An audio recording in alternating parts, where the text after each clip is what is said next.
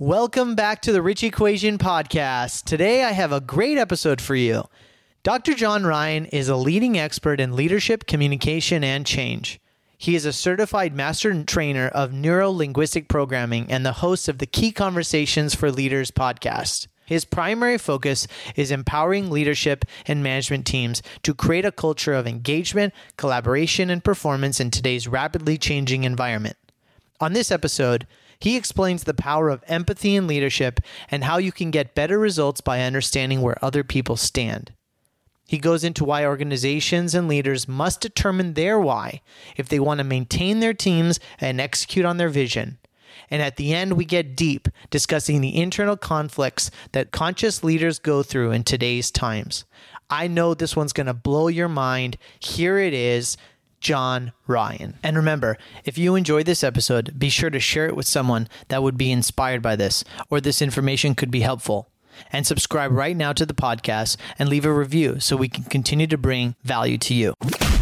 Welcome to the Rich Equation Podcast. Rich Equation Podcast. Are you ready to discover how to live rich today and not wait for retirement? If you're tired of struggling and want to live your best life now, you're in the right place. Outdated principles will no longer work in today's environment. It's time for a new approach. Your host, Ashish Nathu, will help you discover methods to live the new American dream. It's time to start living the good life on your own terms and experience a new way to live. Rich. Now, here's your host, Ashish Nathu. Hey everybody, welcome back to the Rich Equation. Dr. Ryan is here in the house. Welcome, Dr. John Ryan. Thank you so much, Ashish, for having me. I've been excited, looking forward to being here. I am so excited for this conversation. We've been trying to plan this for the last few weeks, and I'm really excited. Every time we meet and we work together, my mind is just blown. And the things that you do with your clients and the things that you're working on, they really have amazing impact on people's ability to actually get stuff done and manage themselves and get the results they want. So I'm really excited to share with people today your content and your perspective. And so I'm just super excited for this conversation. Awesome. Me too. Really looking forward to it. So I guess let's just start with your main subject matter, which you've been helping me with in the last few months, which is NLP. And NLP is neuro-linguistic programming. And give us a little bit of explanation in your words. What is NLP and how can people think about NLP and what it can do for people?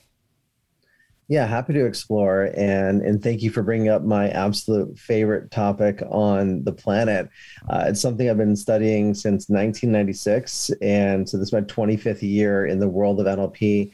I'm a master trainer of NLP. It took me 18 years to get to the designation. It doesn't mean I know everything about NLP. NLP is a growing field, but let's kind of start by breaking down, what is NLP, neuro-linguistic programming, as you so well communicated just a moment ago, and why do we even care about NLP? Most people have heard about NLP. Maybe they have good feelings or not good feelings, or maybe they haven't heard about NLP. NLP, as you said, neuro-linguistic programming, it's really about how to use our minds, how to use our brains to get results. And how does it do that? It comes from studying success. People who have achieved certain results, well, there's certain, as Tony Robbins would say, success leaves clues. There's certain clues and things that they do that you can get rid of, like most of what they do, and only do these core things, and you're going to get the same results, if not better, because it didn't take you years and years and years to discover the formula. You just kind of whittled it down into the core elements, and now you can reproduce it over and over again. So that works in business, works in relationships, works in health. And if you really look at successful leaders, they do NLP, whether they were trained in NLP or not. They do NLP because NLP is really, in my opinion, the science of success and fulfillment.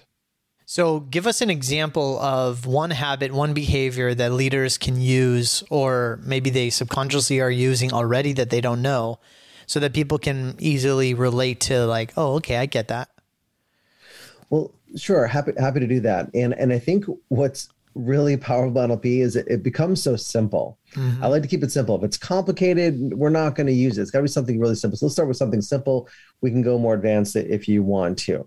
If you really step back and look at, what is the key for success for a leader, for someone in sales, business development, in a relationship, one of the powerful things is empathy.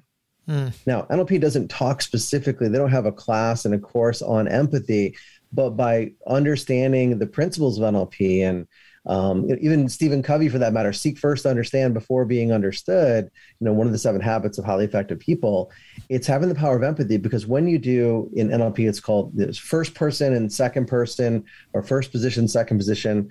When you step into someone else's shoes and you really see the world from their eyes, not how you'd see it from your perspective if you were in their shoes, but where are they coming from? What are their values? What are their goals? What are their beliefs? What are their experiences? What are their fears? What are their concerns? And understand that. Well, from a leader, you're going to be a better leader. You're going to help them overcome that obstacle and achieve the outcome that they're looking for, because you're not solving the problem you think they have. You're solving the problem that they actually have. If you're working in sales, same thing. To really understand the customer's needs, that's the power of sales. If you don't understand what the customer needs, and a leader is in sales too, they're just selling the employees on the vision. They're selling them on themselves, that they can do it, and empowering them along the way. That the whole concept is that everything in life is sales. Well, if you want to be really good at sales, even selling your partner on why they should stay with you, well, better get pretty good at empathy. And that comes from respecting the other person's model of the world.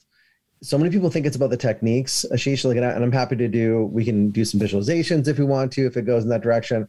But the first, what's called a presupposition of NLP, which is something that we assume to be true. Not necessarily that it is true 100% all the time, but if you adopt this, that you're going to be more effective, is respect for the other person's model of the world. Which means I got to ask questions. I got to find out where they're coming from. In other words, develop empathy and step into their shoes. Once we have that, then the whole world, the map is in front of us, and then we can make a decision about where we go.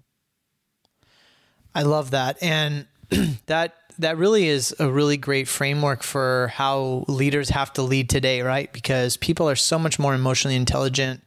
They have better tools, better information, better technology. They're expecting their leaders to be better at communicating to them. What is the number one tip you find giving to your clients, or what do you see in terms of like how leaders can better communicate with their teams and their colleagues?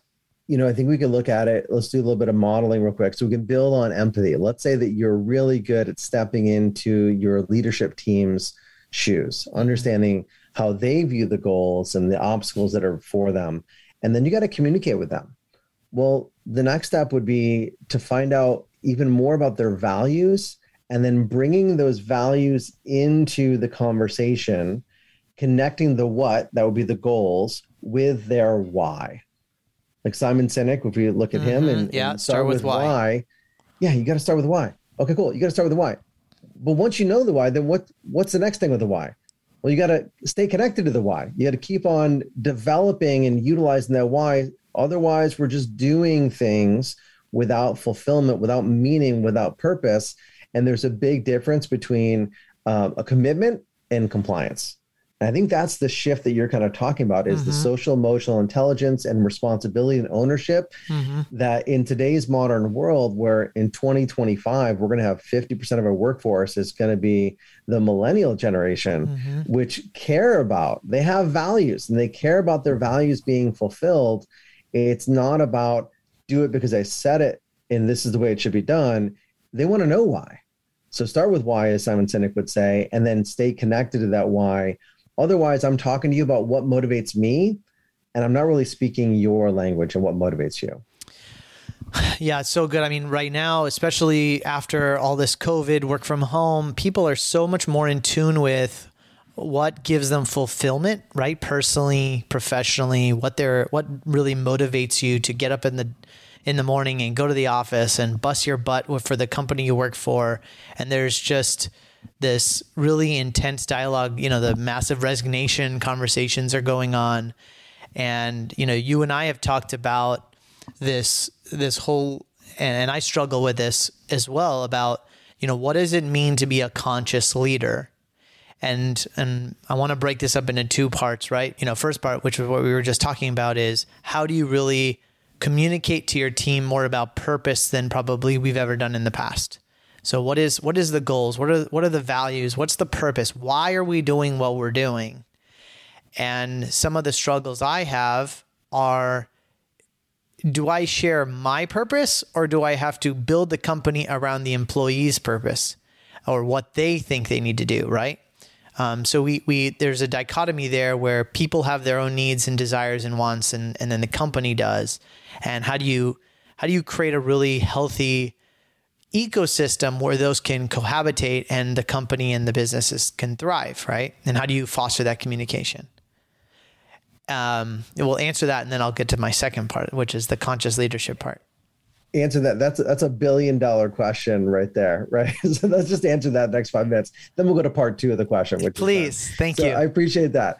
So you're right. This is a real issue that leaders are struggling with. Okay, so we have corporate mission, vision, and values, and then you have maybe team mission and outcomes and objectives they need to hit, and then we also have the individual values and outcomes that they have, and they're not necessarily aligned. But when we get together in that executive retreat and we do the brainstorming and everyone comes together with their words and we throw it up on a whiteboard or a flip chart, and then we all agree that these are the top 10 values and this is where we're going as a company, it seems like we're all on the same page. Mm-hmm. We are a little on the same flip chart page, but that doesn't mean we're all looking at it from the same perspective, because behind all that is the hidden values, the hidden goals, hidden outcomes that they're just not willing to share. And that is always running simultaneously. So the degree to which you and I, if we're working in a company on the same team, can work together is the degree to which our values and our visions and our work ethic and our culture align and overlap. Mm-hmm. If they do, great, then we can tolerate differences in that regard. And sometimes they need to be brought out. And sometimes it's not relevant, but a lot of times we have to bring these things out because people are no longer separating work life with personal life. We're seeing this time and time again. This is my identity. This is what I stand for. And if you as a company don't back up my values on the environment, gender pay inequity, diversity issues, and things like that, well, then I don't want to be a part of this organization anymore either.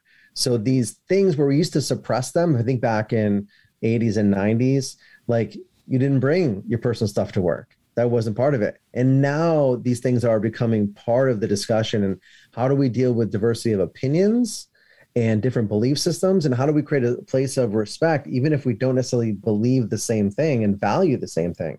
It's coming into the boardroom, and it's very difficult conversations. What is causing such a drastic change in this conversation?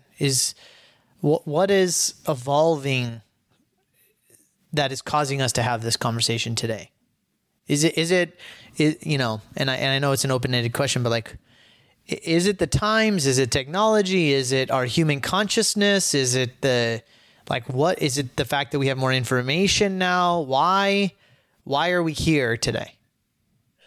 I think it would be, of course, reductionistic to say it's just this. Mm-hmm. And it's certainly not any one variable. I think it's a confluence coming together of all of those things that you just said: technology, the times that we live in, but also there's the evolution of society in general, right? So we're not the same culture in the United States that we were back when World War II happened. We're just not. We're different. We've been in a war for 20 years that is now ending, and everyone has their own opinions and all that kind of stuff. And that's beyond the scope of what we're talking about here. But our mindset as a culture is changing. We're no longer just getting focused on outcomes. We're now, I think, beginning to shift as a country into ecology and impact. So we can achieve, for example, just look at the workforce. Let's bring it down into tangible workforce. You can achieve outcomes. You can work 60, 80 hours a week and have your family and just say, hey, listen, you got to suck it up. This is what I got to do. and I'm going to work really hard. And 30 years from now, I'm going to get that gold watch and I'm going to be happy and we can retire and go live our life and things like that. But then divorce rates increase. And then you're like, well, why am I working so hard at the expense of my relationship? Well, maybe I dial it back a little bit because the impact, the ecology of sacrificing all for the career impacts my family, which is what I really want, is just to be happy and fulfilled and contribute and leave a legacy in the world and with my family. So I think there's a shift, and the millennial generation is very aware of that. They've seen the impact of the myopic nature of focusing on outcome and disregarding outcome impact. And now they're like, no, we have to bring in ecology into all of our conversations. And that's why even in investing, there's the shift to ESG, environmental, social, and governance. And so there's an initiative there. It's everywhere around us. The world is continuing to change.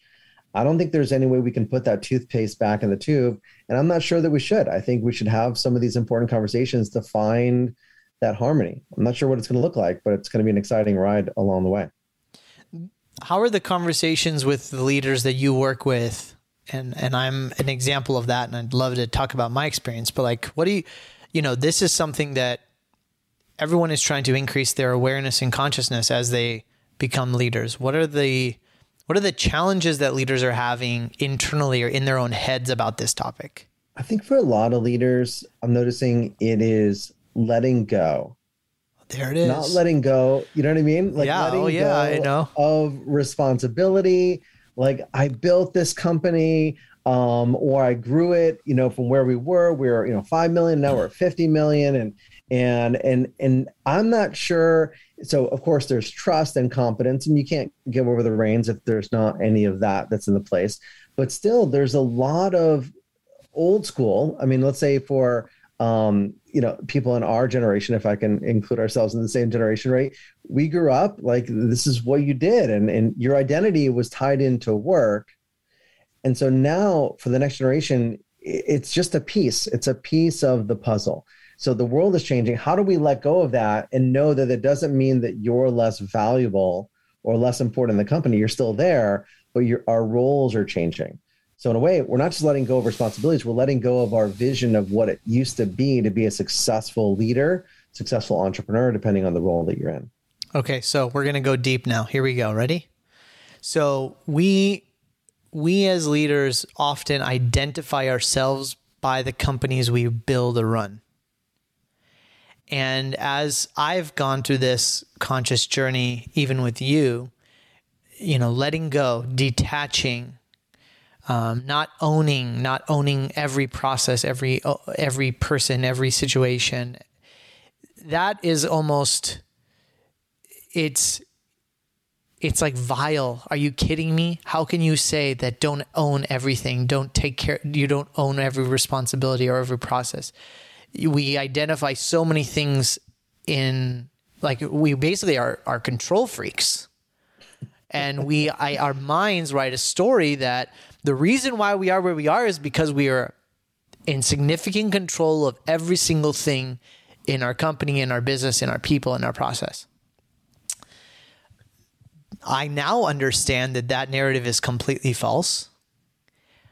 I've learned to start letting go and being more conscious and aware of my behaviors and my actions and my relationships. But it's a real struggle because the world out there on this material land, okay, and we're talking about economics and capitalism, it's dog eat fight, man. I mean, you got to fight, you got to win, you got to compete, or you starve and you die. And then on the other side, you're trying to really come from a place of heart and consciousness and awareness. And it doesn't matter what religion people are. Like, if we all believe that we're spiritual beings, the I am, the being's nature of us is we're trying to nurture that aspect. And then we're also trying to nurture this, go get it. I got to win. I can control everything type of relationship with the world. Like, how do we balance this? And we named it, right? We called it the Buddha and the battlefield dichotomy. Like, how do you operate? How does the Buddha operate in the battlefield? Explain this to us, please. I remember that conversation where I think it was your phrase, by the way, the Buddha and the battlefield and the dichotomy that exists right there. I remember that very clearly. And I love that idea. And just a forewarning, I'm not a Buddha. I don't have any training or certification in Buddhism or anything of that. I do have a lot of respect and reverence, and I love a good Zen koan as a part of an enlightening meditative process. But to get back to that question with all of those pre-frames kind of established, with how do we find the balance between the materialism of achievement and accumulation of wealth and let's put on the spiritual level of fulfillment? Mm-hmm. It really depends on our scorecard. How are we keeping score? If it's just the numbers and the size of our bank account, the size of the company, the valuation of the company, things like that, then by all means. And if that does it for you, like I don't think anyone's going to have a problem for you. Like that, go for it. Awesome.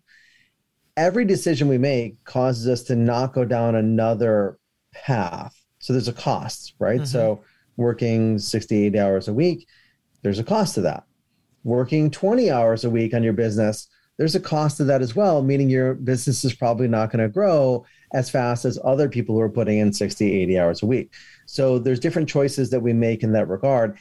I like to go really big picture, like when we're at the end of our lives, looking back, how are we going to measure our success? Because I think we can buy into the fact that it's about maximizing shareholder value and go down that conversation and drive every ounce of productivity out of our week and get focused on that. And that's good too. Nothing wrong with that. And I think there's a place for that. And where do we find the harmony in finding fulfillment, in taking time for self? Entrepreneurs, leaders have a very hard time sometimes taking time for self, because that means that they're not in their job, in their role, getting the best out of the people and being there for people. But the reality is it's also feedback on our leadership, because we empower the team. We should be, the better we are at being leaders, the less we should actually be doing, and the more we should be supporting other people. And the idea of servant leadership and allowing others to do. That's where leverage and scale and buying back time to do that. Now, when you're starting up, if you're starting up a business brand new, like it is sacrifice. Like right. There's no off switch. As you build structure and you have teams, then it's time to pull it back. Now, someone could say, hey, I built a business and I was totally balanced in how I did it. Awesome. That's just not the norm. You look at what Elon Musk did. I mean, he's an outlier in every sense of the word. He still to this day sleeps in his office. So he's got entrepreneurial blood running in every pore in his. That doesn't even make any sense. You know what I'm saying? But his purpose is so strong, right? So it keeps his. Let me ask you. Totally. There is and I struggle with this, right? In that, we're always looking to continue to grow, and a lot of listeners on your podcast and on this platform are, high achievers and want to accomplish a lot of great things and achieve more and more and more, whatever that may be for everybody. But one of the things that I've started to question, and it's really a hard question, is that, we all want to grow, we all want to expand, but the whole question of looking for growth, is that egoic? And I was having this conversation with somebody about it can be, but also if there's certain things that put you in a place that you're going to grow, where you have to deal with your own psychology. And I'll give you an example. One of my friends was looking to buy a G-Wagon. Okay. And so they were like, hey, I really want to buy this brand new Mercedes G-Wagon. And his mindset was, well, what's going to happen is I'm going to buy it and everyone's going to think I shouldn't buy it. And it's like, how is he making that much money? And what's, he must be making more money than us, which makes him feel like he's better than us, or like, what did he do to deserve that? And all this stigma was going through his head. And what we were talking about was, well, actually the G-Wagon was his Buddha. The fact that if he were to buy a G-Wagon, he would have to learn how to deal with that level of criticism or self-thought or mind games or whatever. And so he would expand through that. Does that make sense? It does. And that's a materialistic explanation of growth. But I'm saying, generally speaking, we want to grow. We want to have We want to build better businesses. We want to have more relationships. We want to get fitter, stronger, healthier. Like, is that by nature egoic? It's a really good question. I think it's by nature, I would say no. It is in our nature to grow. That is just part of our DNA and what made the human species what it is today, is growing and learning and acquiring and accumulating knowledge for personal growth. The question, I think, on the egoic side is, for what purpose? Hey, Dr. John, thanks so much for being with us. That was so great. How can our listeners get in touch with you? Thanks so much, Ashish. It's been an absolute pleasure, and hope we provide some value here today. Probably the best way to get in touch is you can always stop by my website, johnryanleadership.com. We have a new program I mentioned earlier on NLP. It's called NLP Unlimited, so stay tuned for that. It's kind of out, but you got to reach out. You can't find it anywhere yet, so we're still getting ready on the marketing scale. Probably the next conversation piece would be to join my free Facebook group called Develop, Empower, and Lead. If you go to developempowerlead.com, I'll take you right there. And I do free trainings there every Sunday, 2 p.m. Eastern, 11 a.m. Pacific. Well, Dr. Ryan, thanks so much for joining me. You're real special, and the world has so much to get from you, and really appreciate how you show up, and thanks so much. Thank you, Ashish. Been a pleasure. Thank you for listening to the Rich Equation Podcast with Ashish Nathu. Do you want more ideas on how to live rich? Go to richequationpodcast.com for show notes and resources. Then take 1 minute to leave Ashish a 5-star review on Apple Podcasts. And we'll see you on the next episode.